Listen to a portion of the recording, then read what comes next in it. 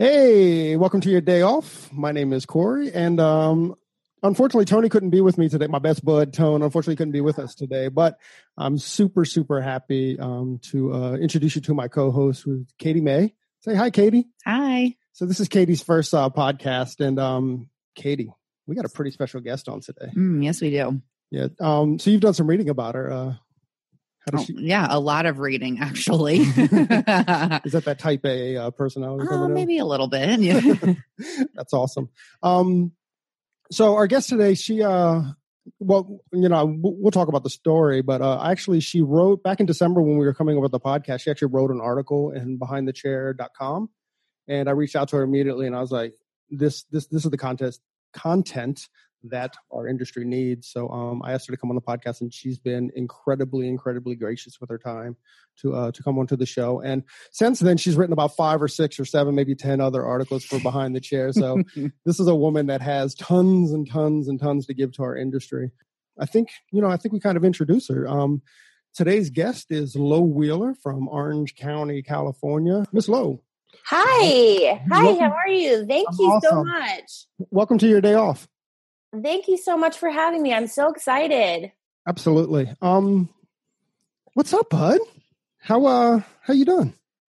I'm good. Just no complaints. Grinding and doing the things. That's awesome. Where are you from? I'm originally from LA County, and I've been doing hair for 15, 16 years now, and my life took me over to Orange County, where I've been living off and on for about 8 years. Yeah. And I have a salon here in South Orange County, San Clemente. It's about to hit its 3rd year birthday. Yeah. And it's been really fun. Yeah. That's awesome. What got you interested in doing hair? It's been an interesting journey. I've always been like a little artistic kid. I always used to paint and draw and all these things. And when it came time for me to graduate high school, my parents are like, hey, listen, if you want to go to art school, you have to pay for it yourself. And so that kind of led them to, say like, let's get you a trade. So what are you interested in? And I was interested in like makeup and in hair essentially. And so my parents took me down to the school, and they're like, what seems to be the best fit? And so I originally went down to the local beauty school, and I was more into the idea of facials and makeup. Right. But when I saw the hair flying around the floor of the cosmetology school, I was like, okay, facials are too boring, too low key for me. So I am liking when I see these hair models and mannequins and stuff. And so the rest is history. And I had originally wanted to go to art school, but once I got my sea legs in the beauty realm, I never looked back. It was like my calling. I became completely obsessed with it, started working at an amazing Aveda salon in the local area. And I worked there and totally never looked back. So that's how I got my start. I thought I was going to be this artsy art student, and it just never, my path never took me that way. I just never looked back after I found hair. So you just found a new art, right? Yeah, it just totally satisfied that need, that artistic need in me. Well, I know the industry is happy to have you. So I'm glad you found your path via the head. Oh, so awesome. That's pretty cool. Did you so when you got out of hair school, did you do an apprenticeship, or did you kind of work your way through the industry? So interestingly, at the time, my future boss to be, she was in skincare at the same school at the same time. And she had her eye on all the new talent coming up out of the school. So she approached me and she's like, hey, you need to assist my husband, which is like the main guy at the salon. Right. And she's like, I want you to come and meet him. And I went and interviewed, and I totally had a great chemistry with them both as a couple. And I started assisting him for about a year. And the salon had multiple assistants, but I tended to kind of pick up on things pretty quickly. So I just took about a year and started growing my clientele, and it was great. He was an awesome mentor. He taught us a lot of really out of the box concepts. I remember this one class that he had. It was a haircutting class, but he literally got all of the stylists clumps of clay and had us take a wire and remove all the bulks and turn this clump of clay into a perfect sphere. And it taught us the concept of removing excess and to create a shape. And I never forgot it. And he was just like, he was a very jack of all trades. He can cook, he can do beautiful hair, like gourmet meals. He can create everything. In fact, the whole salon was furnished with these like beautiful artworks. And I don't know, he was just like the best mentor of all times that I could have had. And he just made me realize that hair is an outlet and you can do so many things and center it around your trade. Absolutely. So I've always taken that with me. That's absolutely brilliant. I mean, anyone that can kind of explain the process, from outside of like 45-degree angles. Well, and hairdressers are so visual, right? Yeah. Anything that you're actually putting your hands on or, right. You just pick it up or feel it so much better. That's incredible. He was very out of the box, and it kind of helped me to think about like, what is it that I want to offer to people that assist me, and how do I want to mentor? It was just a great experience, and I worked very hard for them for a long time. And until I moved away and created my own salon, I didn't want to work for anyone else, essentially. So he was great. The salon you have now, was that your first salon? It is my first and only salon. And I feel like it's been such a blessing to have it. I never wanted to be a salon owner. Right. I just kind of arrived at a point in time where I needed a space to lease for myself and assistants. And we stumbled across this building down the street from where I live. And it was already a salon from the 60s. And, when it comes to... it was called the Queen of the Palace Salon, and it had shag carpet. It had this my God, carpet retro. I know, you can only imagine, like near the beach, shag carpet and all this stuff. And it changed hands so many times, and by the time I needed my own place, the salon that was currently here, basically they went out of business. So it kind of was like very fortunate. And I actually found it from a hairstylist that was following me on Instagram. And she was like, Instagram's crazy. That's a whole nother thing. So she was following me. She's like, my salon's going out of business. And my ears perked up and I'm like, I need to check out this place. And it was down the street. And when we came to it, it was about 2,000 square feet. And that was definitely too big for just me. So me and my husband, we just looked at each other and we're like, I guess we're opening a salon. And we shook hands and popped some champagne. And I'm like, I think I can do this. And it kind of just presented itself. So I've just been on this crazy roller coaster of salon ownership. And it's humbling, trust me, when I say that. No doubt. Learn what you're all about pretty quickly, right? Oh, totally.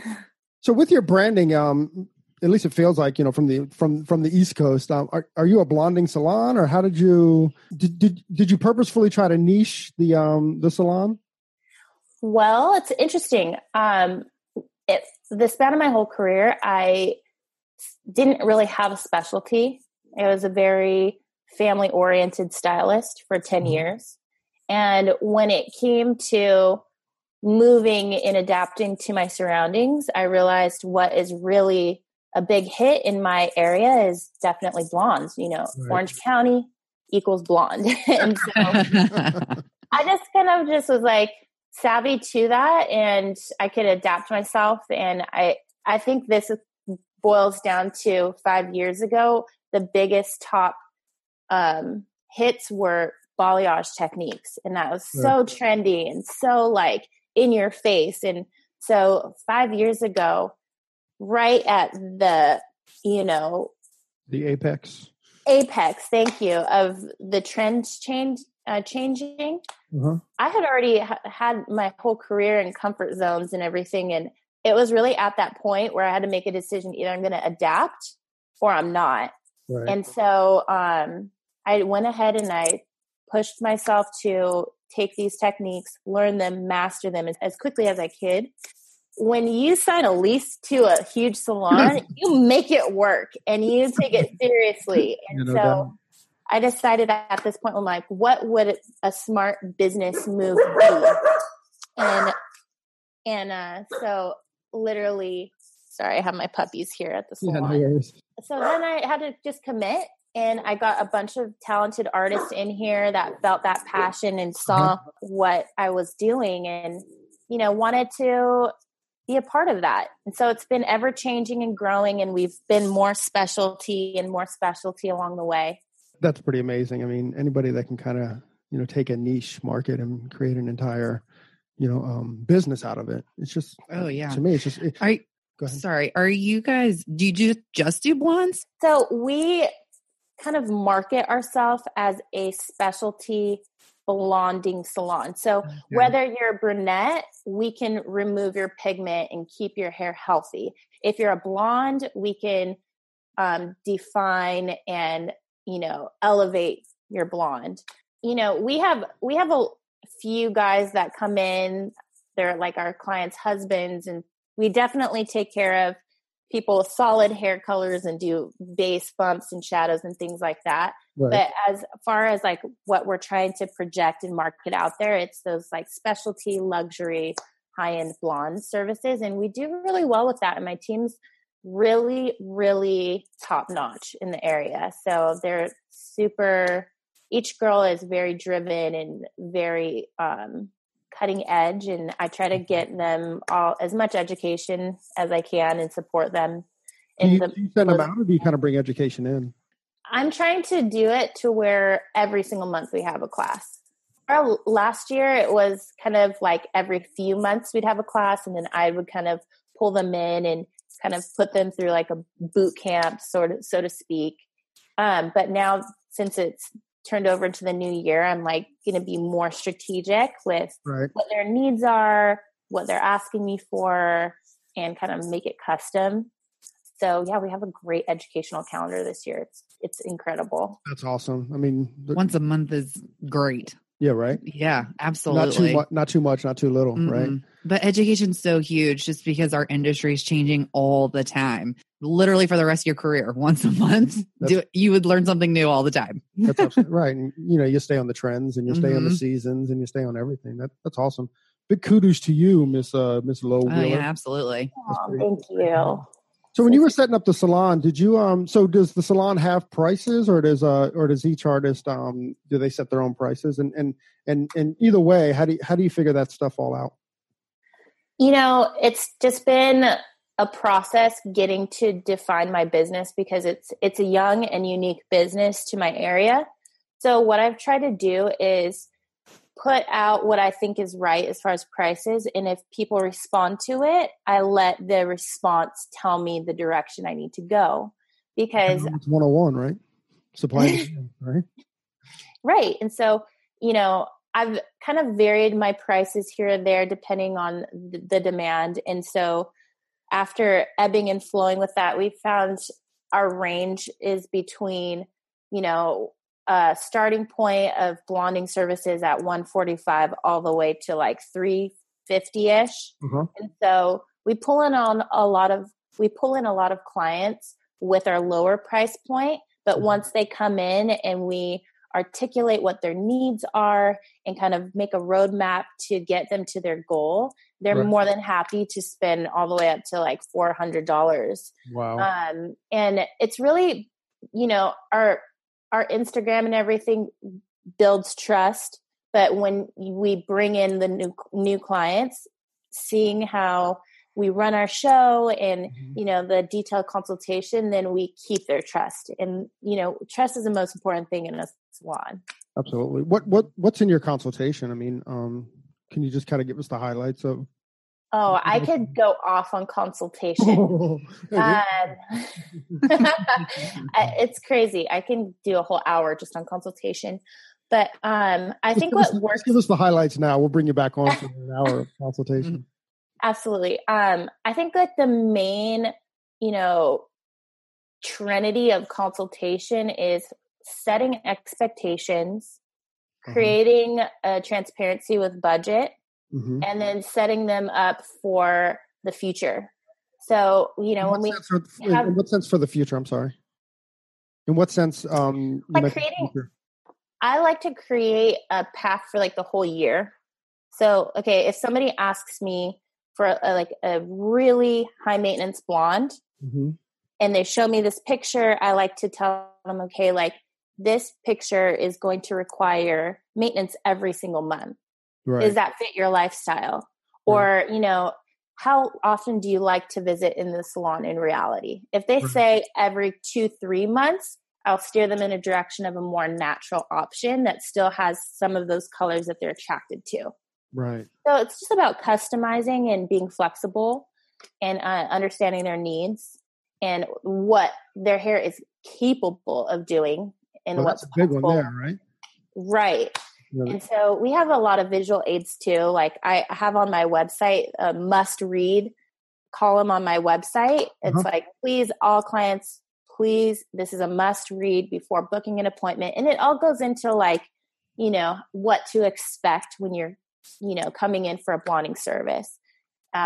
What's your, let's give a shout out to your website real quick. Can you give us that? Oh yeah, absolutely. It's wheelerdavis.com. Okay.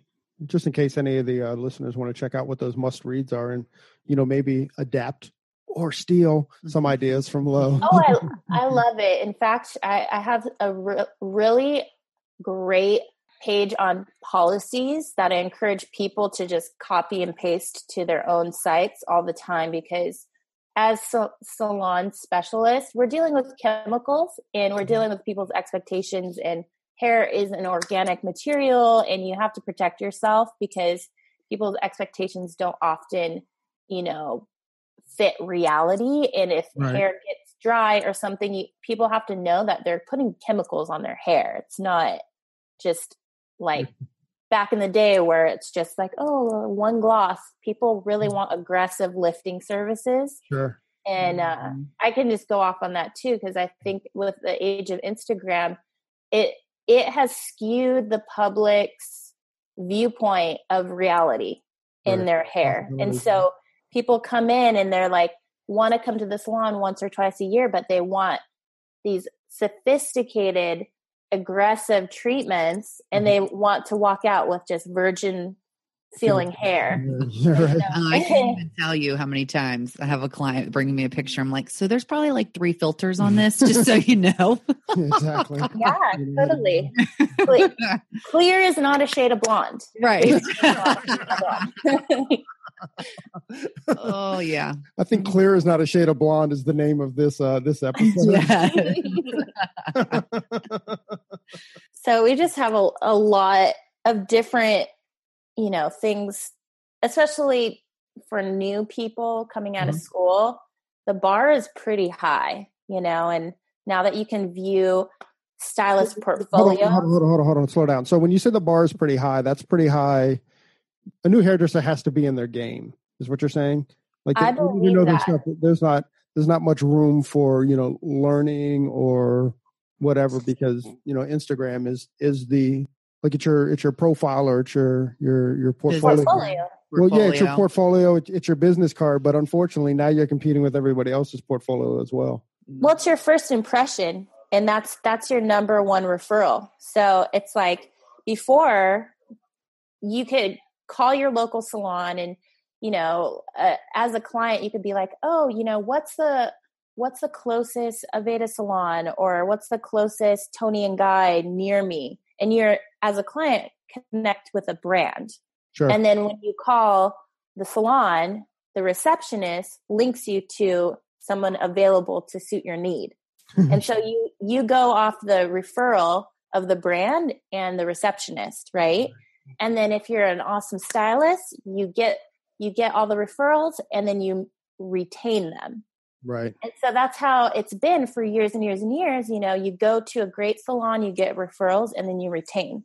But now it's like 2012 changed everything. Absolutely, because now people aren't necessarily defaulting to the corner salon, or they're not on default requesting like, okay, like where's Tony and Guy, or where's the nearest Aveda salon? They're looking for amazing artists on Instagram, and they're checking hashtags, and they're looking at Yelps, and they're looking for those visuals. If you have a great portfolio and there's like 5 pictures on it, good luck. There's not a lot of trust there. Or if you're putting out very general content and you have hundreds of posts, there's not a lot of attraction there. But you have to show consistency in your work, and you have to show new content regularly to earn trust. And that's your first, what's that called? Like impression. Yeah. And so people will drive an hour to see you if you have a stellar first impression. So I think that's just, that's a whole new ball game. And I think, for new stylists, everyone wants to be Instagram famous these days and, start off specializing. And it's just really, really a new challenge for the newer generations. And I think it's a challenge for salon owners because they don't know what to do with all these people too. And that's a whole nother thing we could get on for a short one. Is like dealing with kind of the way that I think about it too is that if you're a young hairdresser now and you do all those steps that you said, that your client growth can happen literally overnight. Right. So like where it's a challenge for a lot of people, it can also be, you can be a mega star, now you have to have the talent, right? But if you have the talent and you have the follow through or the wherewithal of how Instagram is working. I mean, it's not going to take you 2, 3, 4, 5, 10 years to build a book. I mean, you can do it just like that, so that's a great advantage too. Absolutely.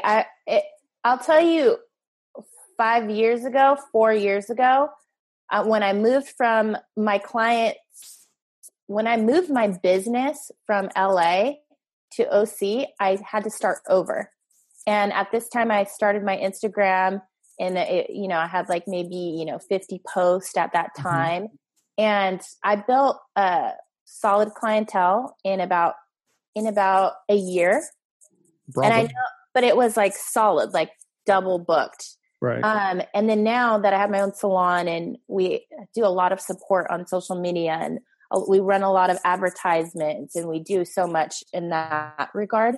Some of my new stylists are like well booked out in advance, and they've been on the floor for 9 months, brand new stylists. Wow. And like what it takes most people 3 years to cultivate can be done now in 9 months if the right pieces are in place. Sure. That being said, it could be bleak if you don't have those pieces in place because you need to make a presence on some level as a new person coming out of school. So I think, at all the trade shows and in school, they're just constantly telling people, bombarding people, stylists, you need an Instagram. This is how you use it. This is a tool for you. And it's literally in your face at all the shows and every education. There's a wealth of information on using it as a tool. And if that is ignored, it's kind of like to your demise, and, if you're not doing it, somebody else is, right? And exactly. Looking for the same clients, or the same clients are looking for you. Mm-hmm. Lo, I'm just curious. You do hair behind the chair. I was reading in an article that you did for the Behind the Chair about a lot of your stylists maybe only do 1 to 3 clients a day versus a normal like 6 to 8 person, client day because of the blondes and what you guys are doing. What personally do you do? I have been adapting. Like any question that comes up on this podcast, I'm going to just go back to I'm adapting always. Yeah, so right. when I first opened the salon, I had assistant and I would take about 6-7 clients a day. And then as I started developing my team, I started doing more like 2 clients a day. And they were more extensive, and I stopped using my assistant. And then now I'm consolidating and condensing and giving away my clients so that I can pursue different opportunities outside the salon that don't take the opportunities away from my team that's growing. That's really so.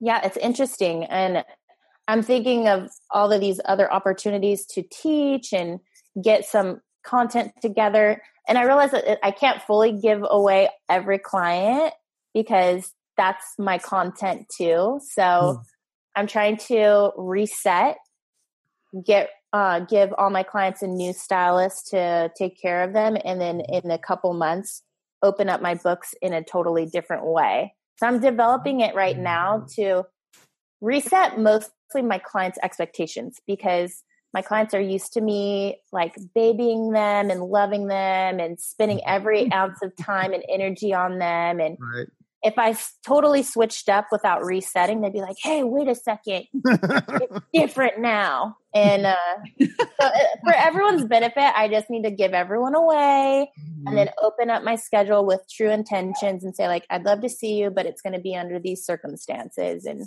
kind of evolve. That's actually pretty smart. I mean, if you can do it, if you can shut down your book for a few months and then all of a sudden it's like, oh, guess who's back? Guess who's back? Back again. Mo is back. Mo is back. So I want to talk to you about a couple things. I mean, you said that you're always, I don't know what word you use, but we'll use evolving or, whatever. So, I mean, you went from, working in the salon and then again, these great articles, these great business articles that you've written in Behind the Chair. But I just saw, or I guess I saw a few months ago, you have a salon clothing line. You want to get into that? Oh, absolutely. It's so exciting because I feel like as being a stylist for so many years, seeing that change from, being offline to very online, where stylists are now showing so much of themselves and being vulnerable and saying like, hey, this is me. Come see me. Like, this is who I am. This is the work I do. Now more than ever, stylists are like thinking about how they look and how they feel and what empowers them. And I think people are trying to be a part of a community. And so thinking about this, salon apparel line's called Salon Culture, and we've launched a series of denim aprons to start with. And they're really cute. They're really fashionable. They make every outfit look just so elevated and so just thought out. And the genesis of this project really happened when I opened my salon. I had one of my girls had found in her own denim apron, and it was just so popular. Everyone wanted one. And I was just like, this is so genius. She looks so amazing every day. I'm like, why isn't this a thing? You know? And so we looked and looked and looked, and it was just very impossible to find like a nice way to have a consistent kind of like work apron for my salon, because I wanted everyone to have it. Right. And so it was interesting, the lack of that.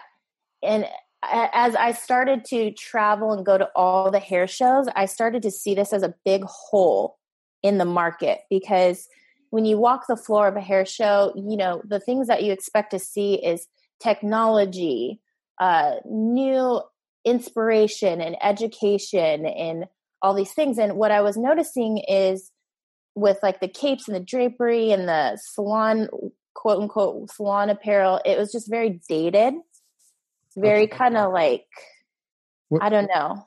I mean, I've been in the industry for 30 years. I don't think it's changed at all.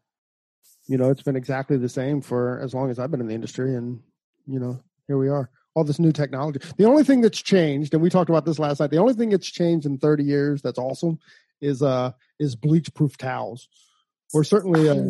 Amen. Amen.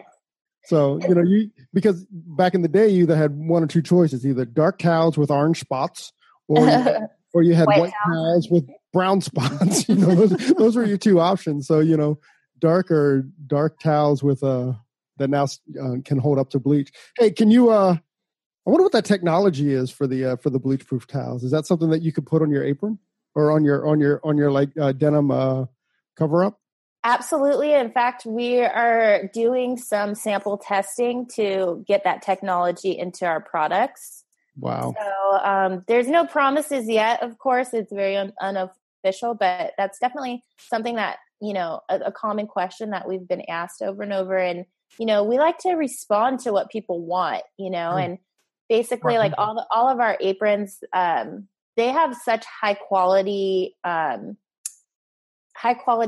and high quality dye that, they actually hold up amazingly well without being color resistant treated. Mm-hmm. So I was actually really impressed with them as they are, but that has certainly been on our radar. And we kind of have this thing on our website that says like, hey, wear this thing out, give it some battle scars, show that you're in it and committed, and let your apron have character. Right. And if you're the type of stylist that really wants it to be pristine, like we have care tips. It's funny because like my palest apron, it's called Saint. It's like a light kind of like boyfriend jean material, and it gets really dirty, but it's funny because I've found this like life hack where I just mix up 30 or 40 volume Blonde Me by Schwarzkopf, and it takes everything out of it and it doesn't discolor it. And I just throw it in the wash and it kind of comes out really like squeaky clean. It's what is it? So you put like the Blonde Me in the wash with it? No. I let me rephrase. I spot treat my apron with Blonde Me. That's awesome. Blonde Me. And then I just let it sit for like 30, 40 minutes. And then I throw it in the wash and then it comes out like totally clean. Well, I know you have a big fan right here with Katie. So when Katie goes to buy her denim cover up, where can she find that thing? So our website is shopsalonculture.com, and I'm reworking the website, and we're going to be coming out with some really trendy t-shirts and hoodies and just like really cool things coming up soon. I'm really looking forward to that. That launch is going to be coming up pretty quickly here. That's pretty exciting. And how much marketing with that are you going to do? Are you going to do online stuff, or do you foresee you opening up like kiosk at different hair shows and stuff? I think there's tons of potential. I think we're like so new that our objective is to just create a really beautiful online portfolio to beef up our website. I'd love to work with my network of friends that are educators in the industry and make sure that, they've tried our products and are wearing our products and let it kind of grow organically. Right.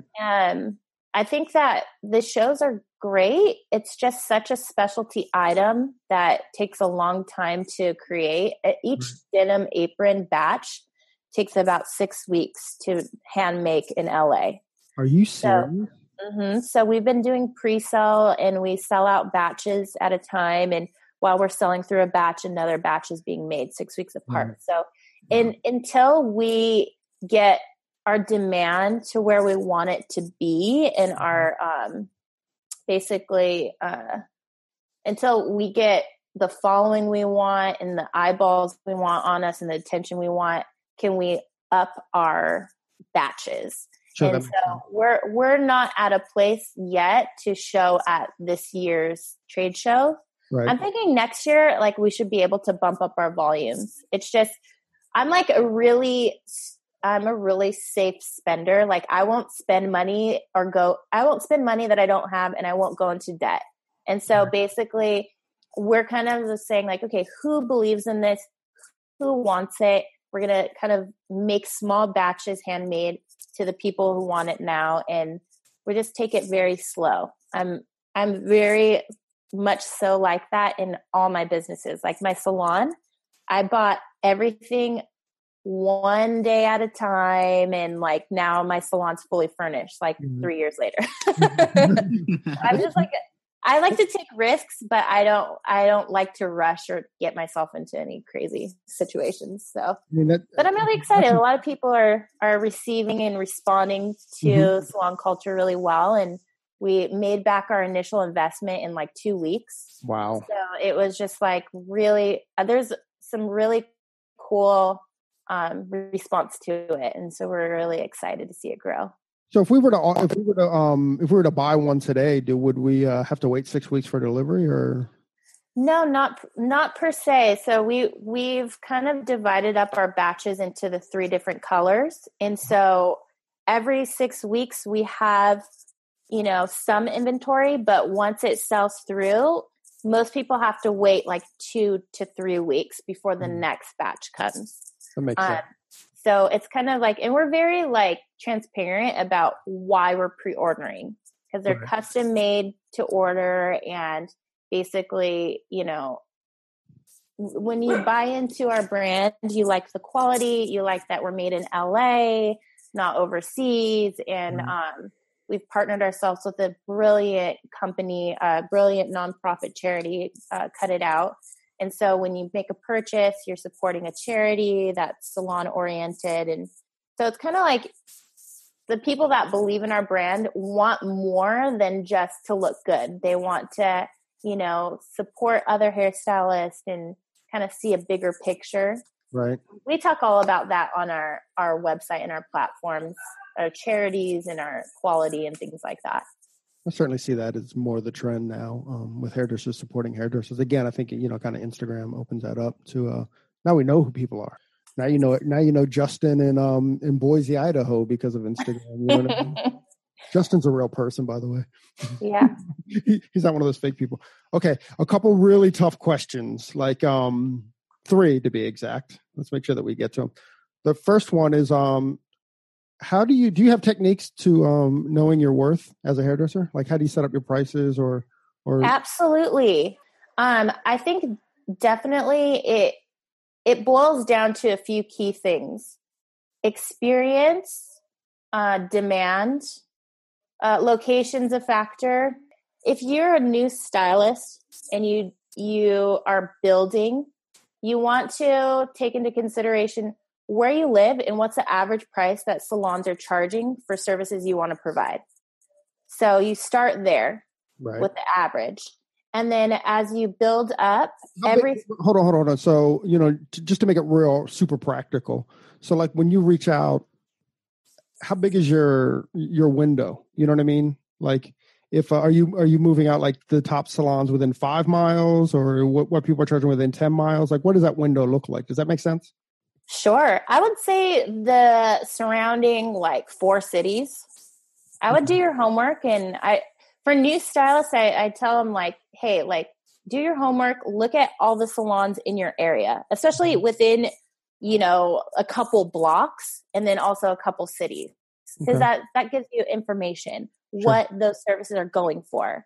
So what they're going for in Orange County is going to be different from LA and Beverly Hills. And it's going to be different, in Arizona. It's going to be different in Utah. So I would just do the research of what the average is and then have that be your starting point. And so what I think makes perfect sense is when you're building your clientele, you have to be competitive. When you have a clientele base, then if you're booked out for consecutively for 3 weeks at a time, then you can start to raise your price. And then so 3 weeks is that's your base. So when you're 3 weeks out, now we can start looking at or discussing how to raise your price. This is actually a great segue because that was my second question. Like 1, how do you know when to change your prices? And 2, how do you go ahead and execute that? It's all about communication when you're talking to your clients about execution. For the 3 weeks, you just have to pay attention to your business.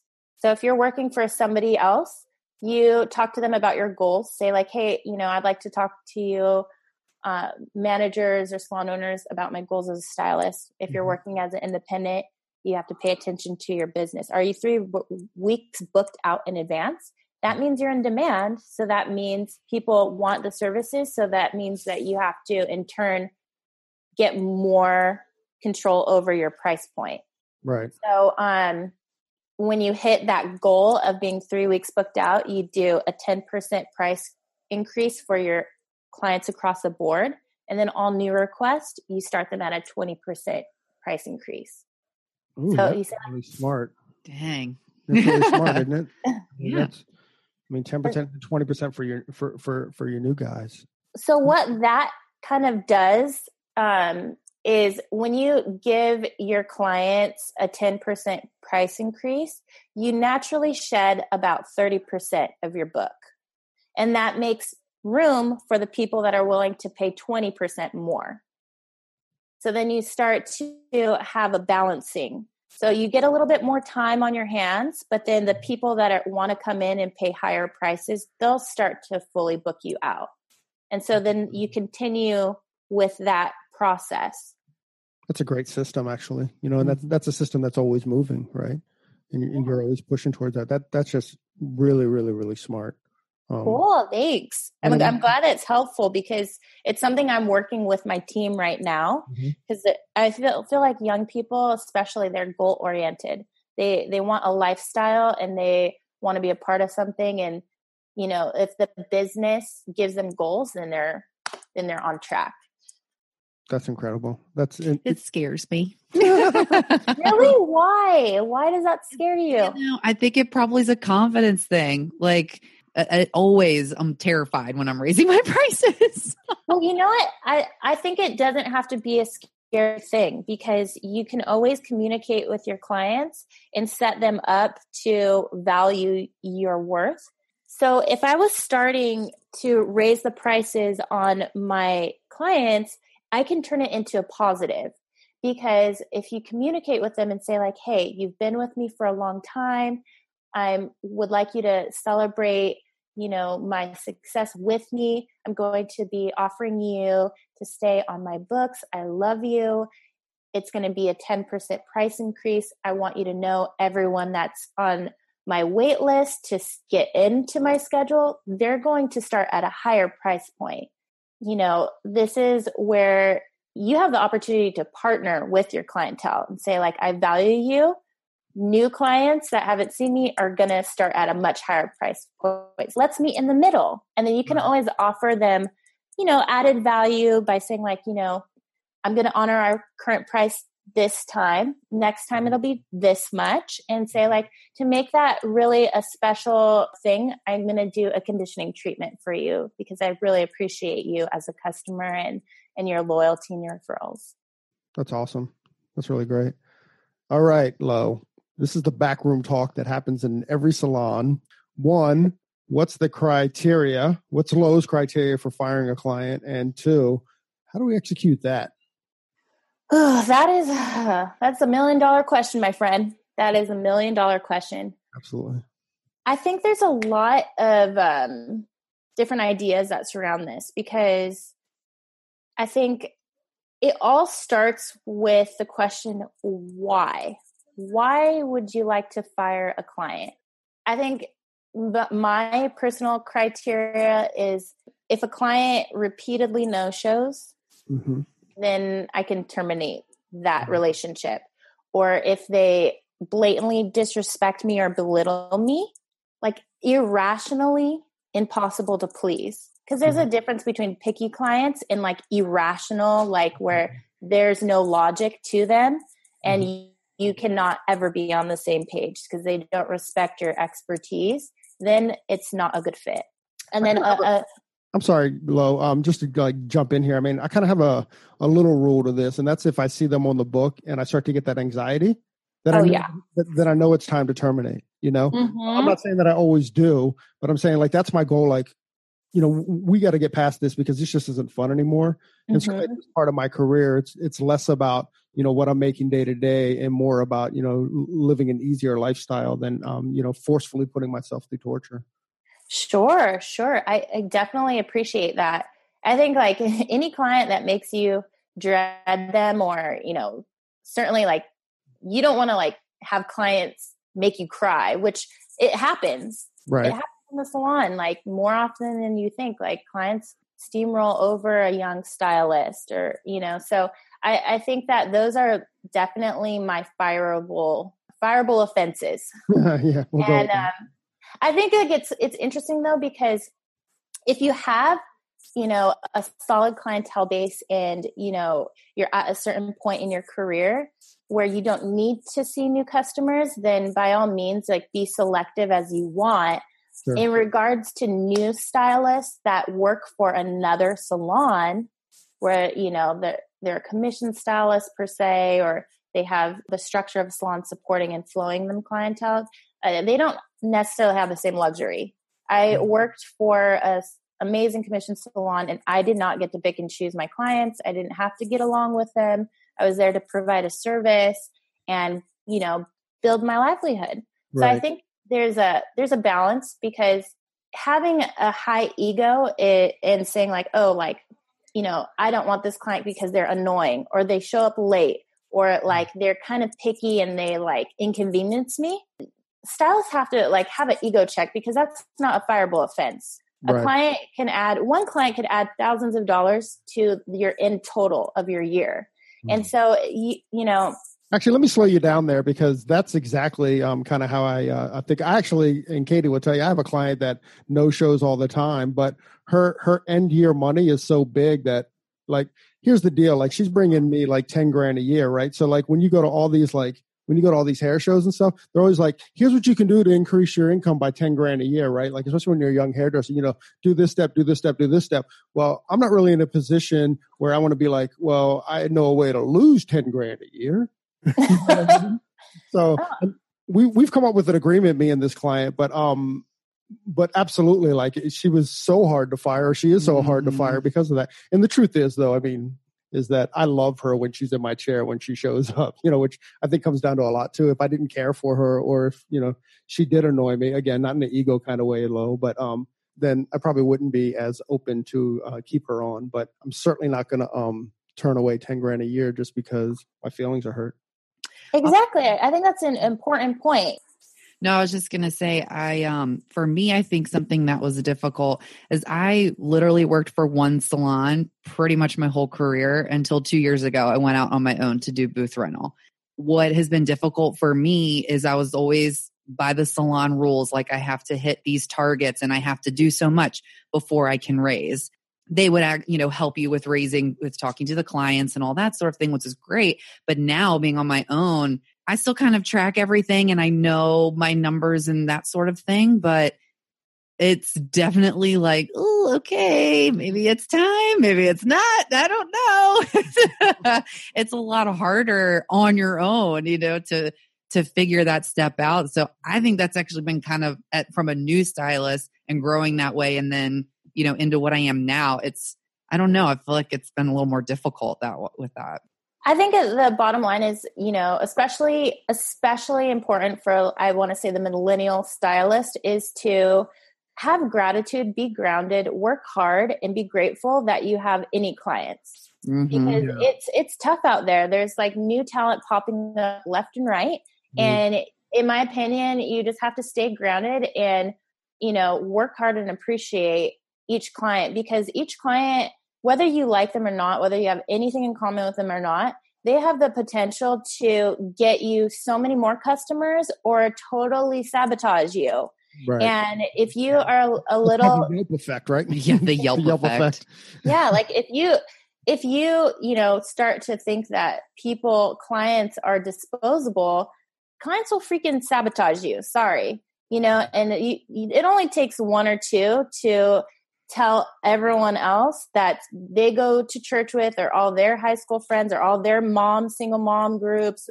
It only takes one or two to be like, oh, I tried this person, but they were kind of snooty, or they were this, or they were that. And then guess what? Like, your books will hollow out. Right. And it's an ego check. When you've been in it for a long time, like, you realize, like, it doesn't matter like how cool you think you are. Like, there'll be weeks where everyone falls off your schedule, and you realize, like, oh shoot, like, I need to pay for my gas and my groceries. Like, I need to chill out, and I think that's real life. That's real life, like, you have to have a little thick skin. And, we're in the service industry to provide service. Our business is serving others.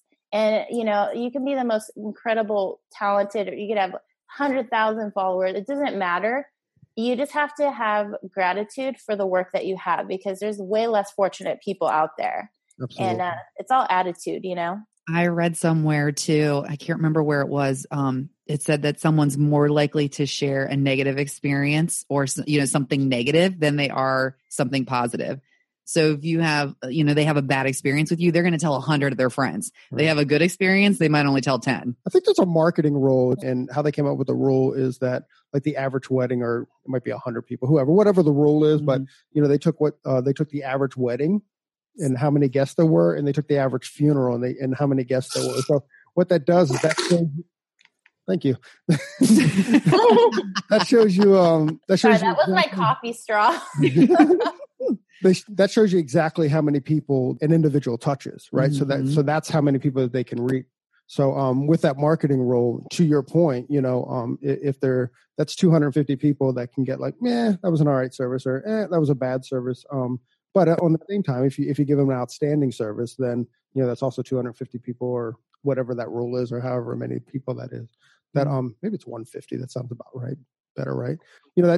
That's how many people they can reach. So in fact, when you have a client in your chair, there's a potential of 150 different sets of ears that can also hear that. Wow, that's so powerful. Yeah, that is so powerful. And I just know for myself, it's just I've been in it for, it feels like a lifetime. I know, like, to a stylist that's been doing it for 30 years or whatever, they think I'm like kindergarten hairstylist. But I just feel like, clients will shed themselves anyway.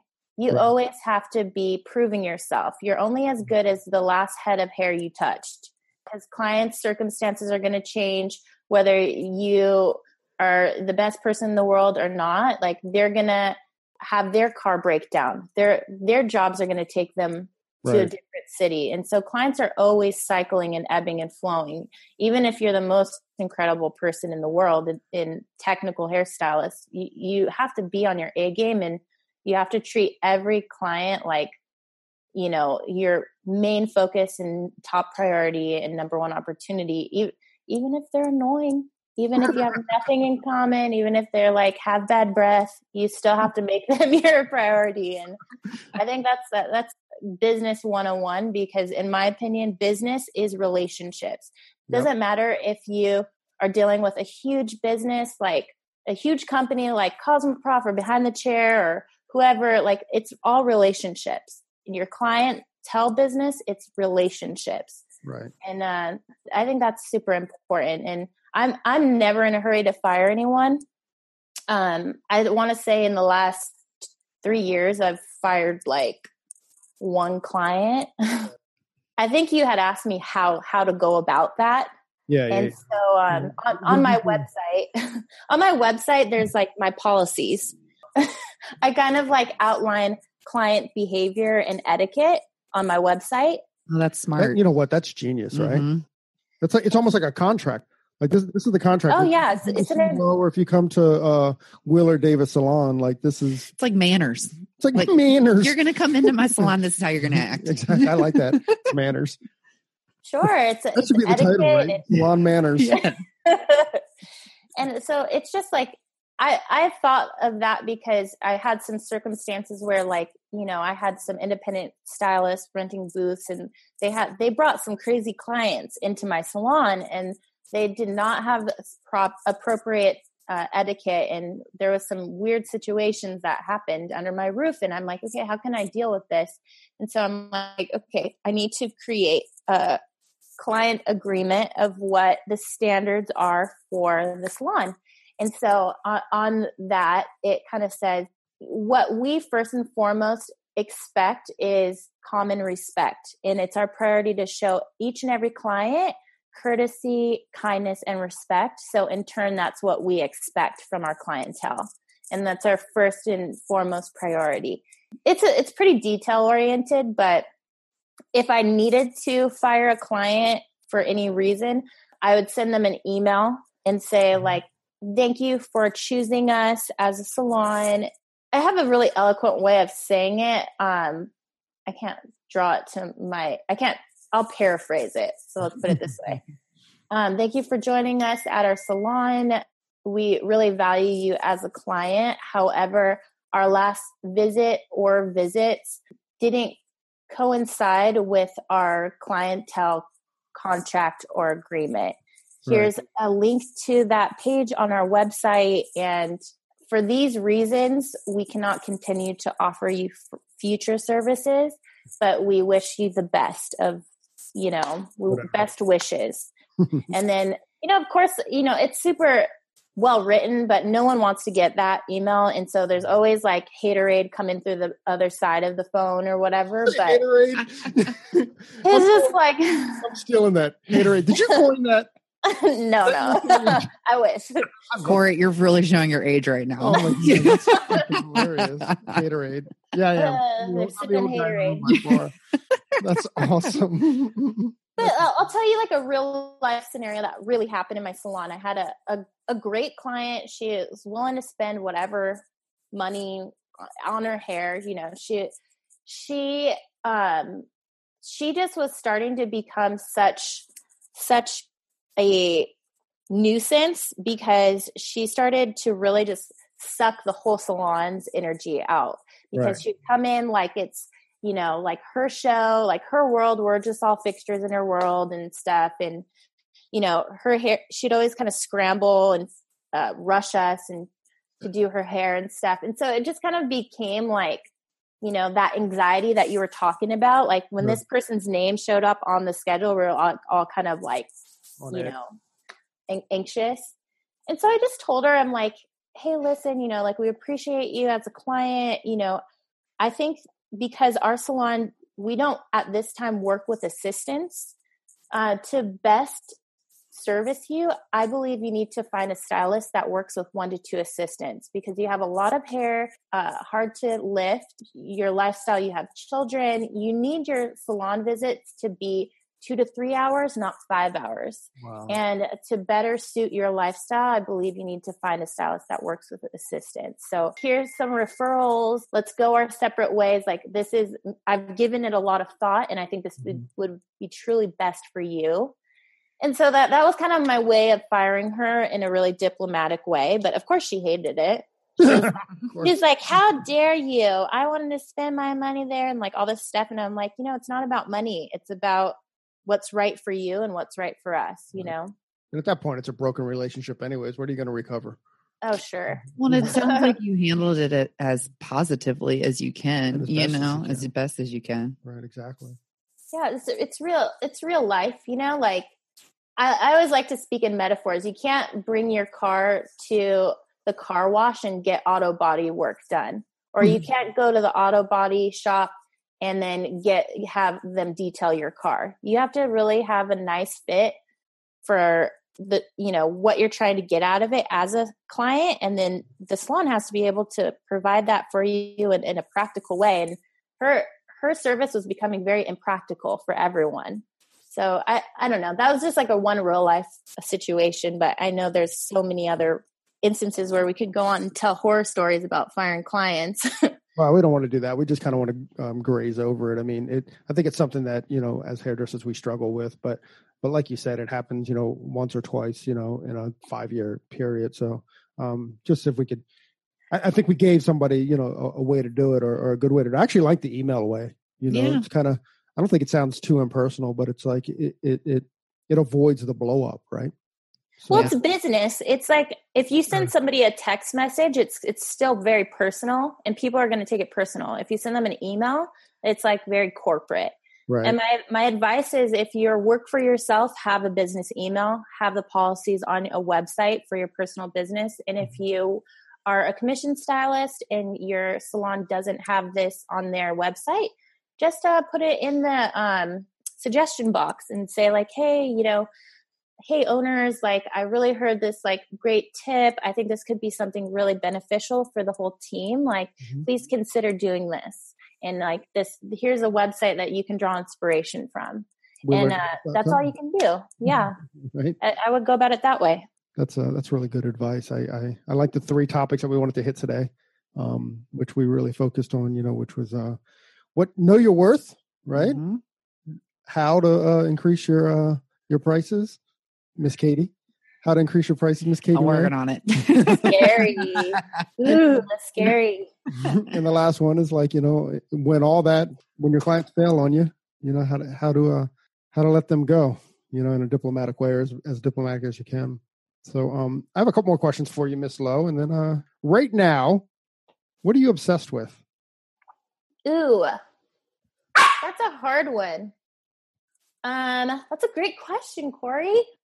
Yeah, I'm obsessed with TED Talks. I really am obsessed with TED Talks, and I'm looking for inspiration on that level. And like I think it helps me with my behind the chair business too, because you get all kinds of different clients in your chair, and sometimes you're like have something arise in your conversation, and I always like to kind of pull out my TED Talks. I'm like, oh, you would love this one TED Talk. Let me send you the link. And it's about technology or design or innovation or, psychology and different things. And I feel like when you try your best to be expanded as a person, you can relate to more people that way. And so I kind of geek out on that. Do you ever position yourself as the expert? You go, oh, I heard this on TED Talk. I sound really smart right now, because I do that constantly. Oh yeah, I like to make referrals for sure. I'm like constantly trying to like hairstylists are people pleasers, number one, and like you want to like have something in common with everyone you touch and meet. And I like to share recipes. I like to share TED Talks. I recently started to include a lot more like healthy diets into my daily life. And I love sharing that with people. You've been posting about some of that too, right? Like some of your food stuff that looks delicious. Yeah. Thank you. I made it a highlight on my page for a month or two. And then I'm like, what am I doing? I'm not a food page. I'm like, stay focused. Stay focused. Oh, stay focused. And now I like have like a highlight on my Instagram outfit of the day. And I'm like, I'm going to take that one down too. I'm like, okay, I just need to focus and just think about what I'm doing here, just to get too passionate about so many things. So, well, it's good that you bring it back, right? I think that's called being a hairdresser. I think that's all of us, right? There's so many, right? Mm-hmm. Oh yeah, we can't focus in one spot. No, I don't think it's the way our brains work, right? No, absolutely. Mm-hmm. Exactly. Yes. That's incredible. All right, Miss Lowe. Well, we're going to wind down a little bit, and just thank you very much. Thanks for coming on the show, and thank you very much for joining us on your day off. The pleasure's mine. Thank you so much. I really appreciate this, and it was so great getting to know you guys. I look forward to doing this again. Awesome. Thank you very much. Thank you. Thanks. Another day is here, and you're ready for it. What to wear? Check. Breakfast, lunch, and dinner? Check. Planning for what's next and how to save for it? That's where Bank of America can help. For your financial to-dos, Bank of America has experts ready to help get you closer to your goals. Get started at one of our local financial centers or 24/7 in our mobile banking app. Find a location near you at bankofamerica.com/talktous. What would you like the power to do? Mobile banking requires downloading the app and is only available for select devices. Message and data rates may apply. Bank of America N.A., member FDIC.